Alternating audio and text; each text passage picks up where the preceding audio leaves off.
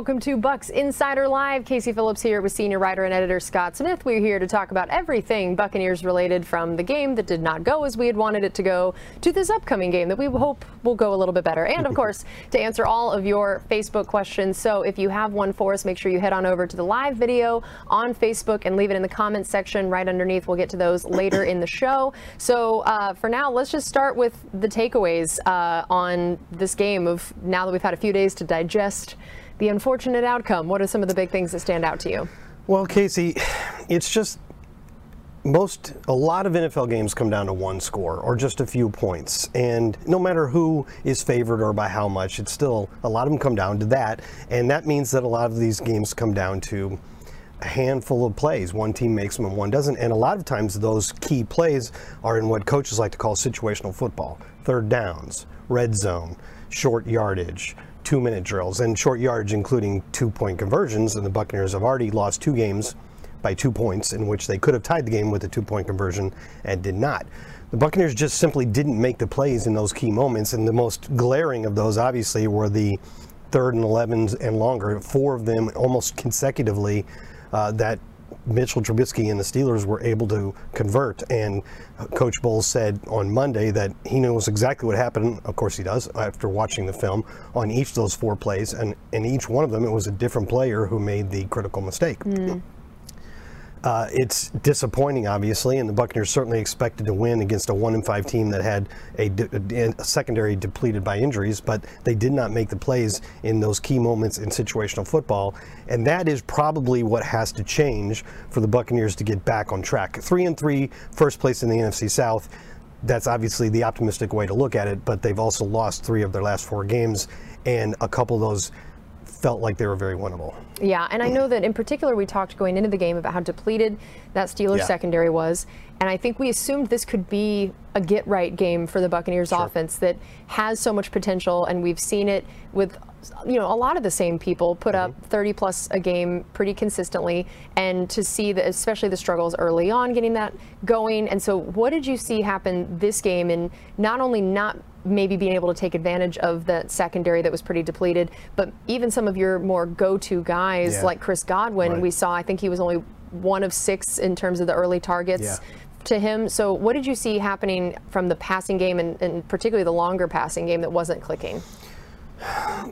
I don't think it was the best game for some of those guys, including Tom Brady. Tom Brady's been awesome, and actually the passing game was sort of getting right before that game.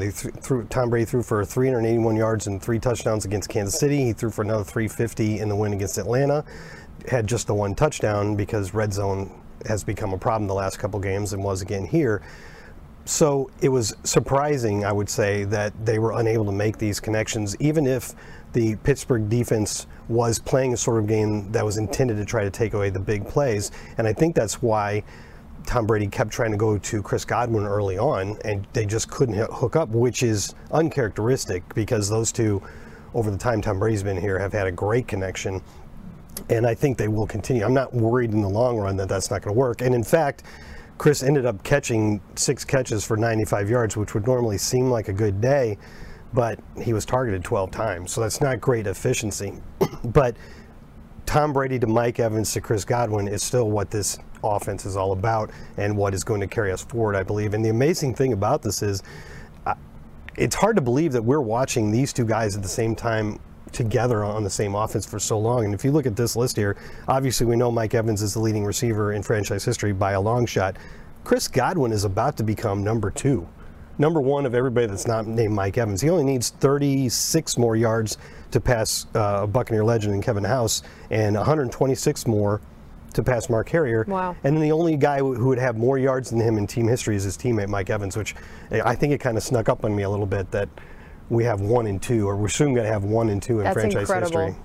Yeah, that means that's been a fun time to be a Bucs fan too, watching all of these receiving yards. I know that Antoine Winfield Jr. has definitely been a bright spot on this team and this defense, no matter what has been going on with the games or how many points allowed or anything, that he has seemed, to me, maybe the most consistent player on defense. Yeah, you would agree with that? So tell me what you've seen from him, and the fact that we can be saying that about a guy that's essentially having to play a new role and is still such a young player is amazing to me. Well, I think the most telling thing about this is that with Logan Ryan out and then Mike Edwards out, what they didn't, okay, so when we had both those guys, Antoine Winfield and Mike Edwards would start at safety in base packages, and then in sub packages like the nickel, which you usually are in about 65 to 70% of the time, so it's almost your base defense. Right. Antoine Winfield goes down to become the slot corner, and Logan Ryan and then Keanu Neal came in to be the third safety. With Logan Ryan and Mike Edwards out, they didn't take Antoine Winfield back and make him a safety 100% of the snaps and put in a third cornerback into the slot. They kept Winfield in his role and put the very inexperienced Dee Delaney, a cornerback, at safety. That is because they did not want to mess with what was happening with Antoine Winfield, and they had this new role for him where he's a safety and a slot corner, and he is making impact plays every single game, including a sack in this last one.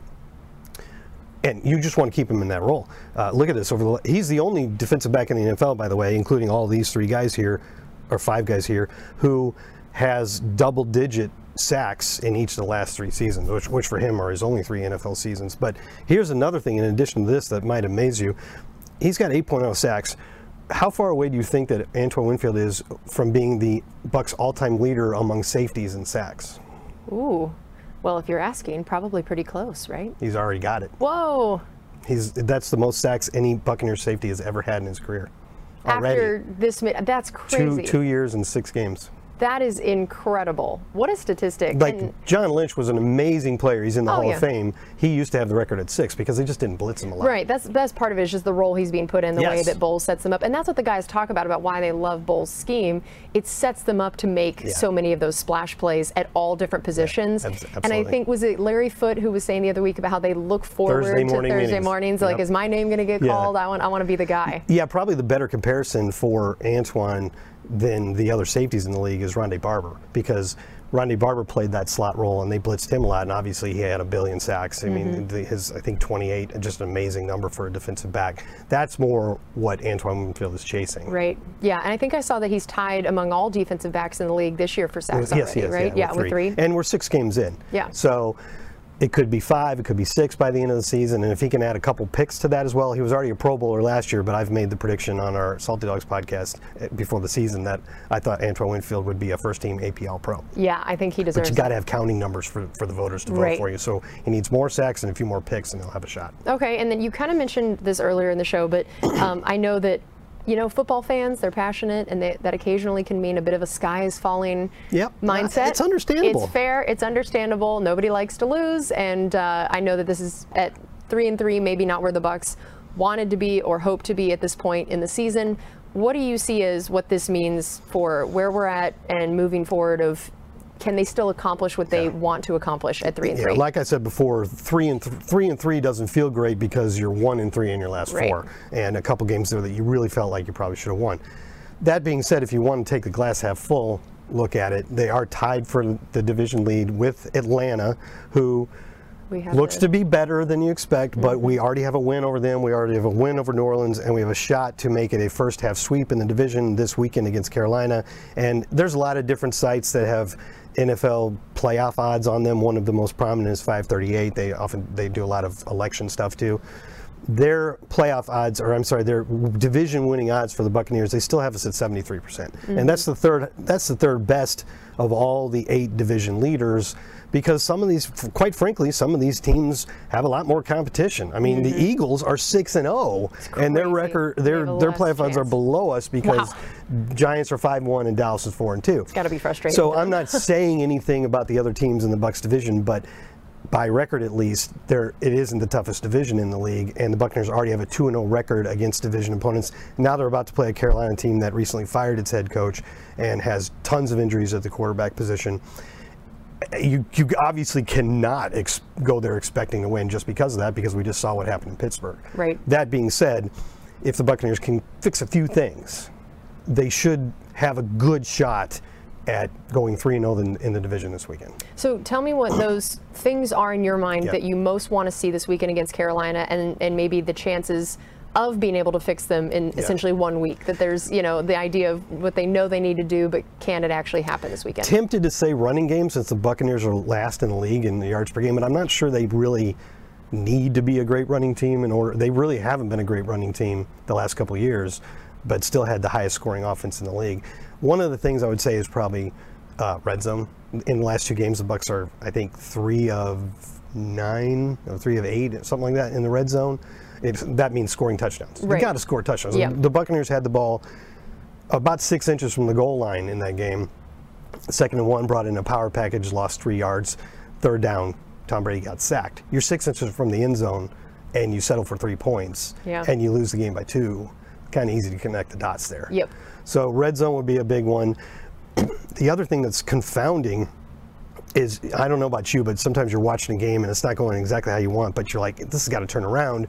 And you say, somebody always says, boy, this would be a good time for an interception. Yep. Where are the takeaways? Yeah. The Buccaneers have not had it. They've had 1 takeaway in their last 3 games, and this is a Todd Bowles defense that is among the league leaders in takeaways since he got here. It's part of the DNA of this defense. Right. Where are they? They're gone. There's no takeaways. It's a weird note, and it's partially positive, but the last 2 games, neither team has committed a turnover in the Bucs. That's only the 2nd time in team history that the Bucs have gone 2 straight games in which neither team committed a turnover. So it's weird. Yeah. And obviously you like the fact that the offense hasn't turned the ball over. Right. But where are the turnovers in defense? So give me a little bit of success in the red zone, which I think they can fix by self-scouting and seeing what's working best and what's not. Yeah. And then I don't know how you can't really coach turnovers, but we need to get some more turnovers. Yeah, turnovers are so interesting because sometimes they're fluky, right? That there was like the forced fumble, but then they fell on it. Exactly. You know? And it's sometimes a tipped pass that you could have intercepted if it hadn't been tipped, or what, you know, that there's just some weird things about it. But then I know that they wouldn't say that that's acceptable because that's always the case, and they've gotten more,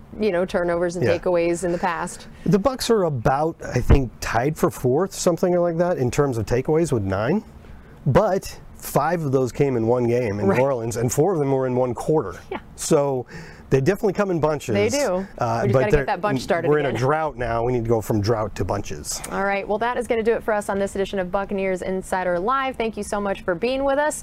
Enjoy the game this weekend. We'll see you next week.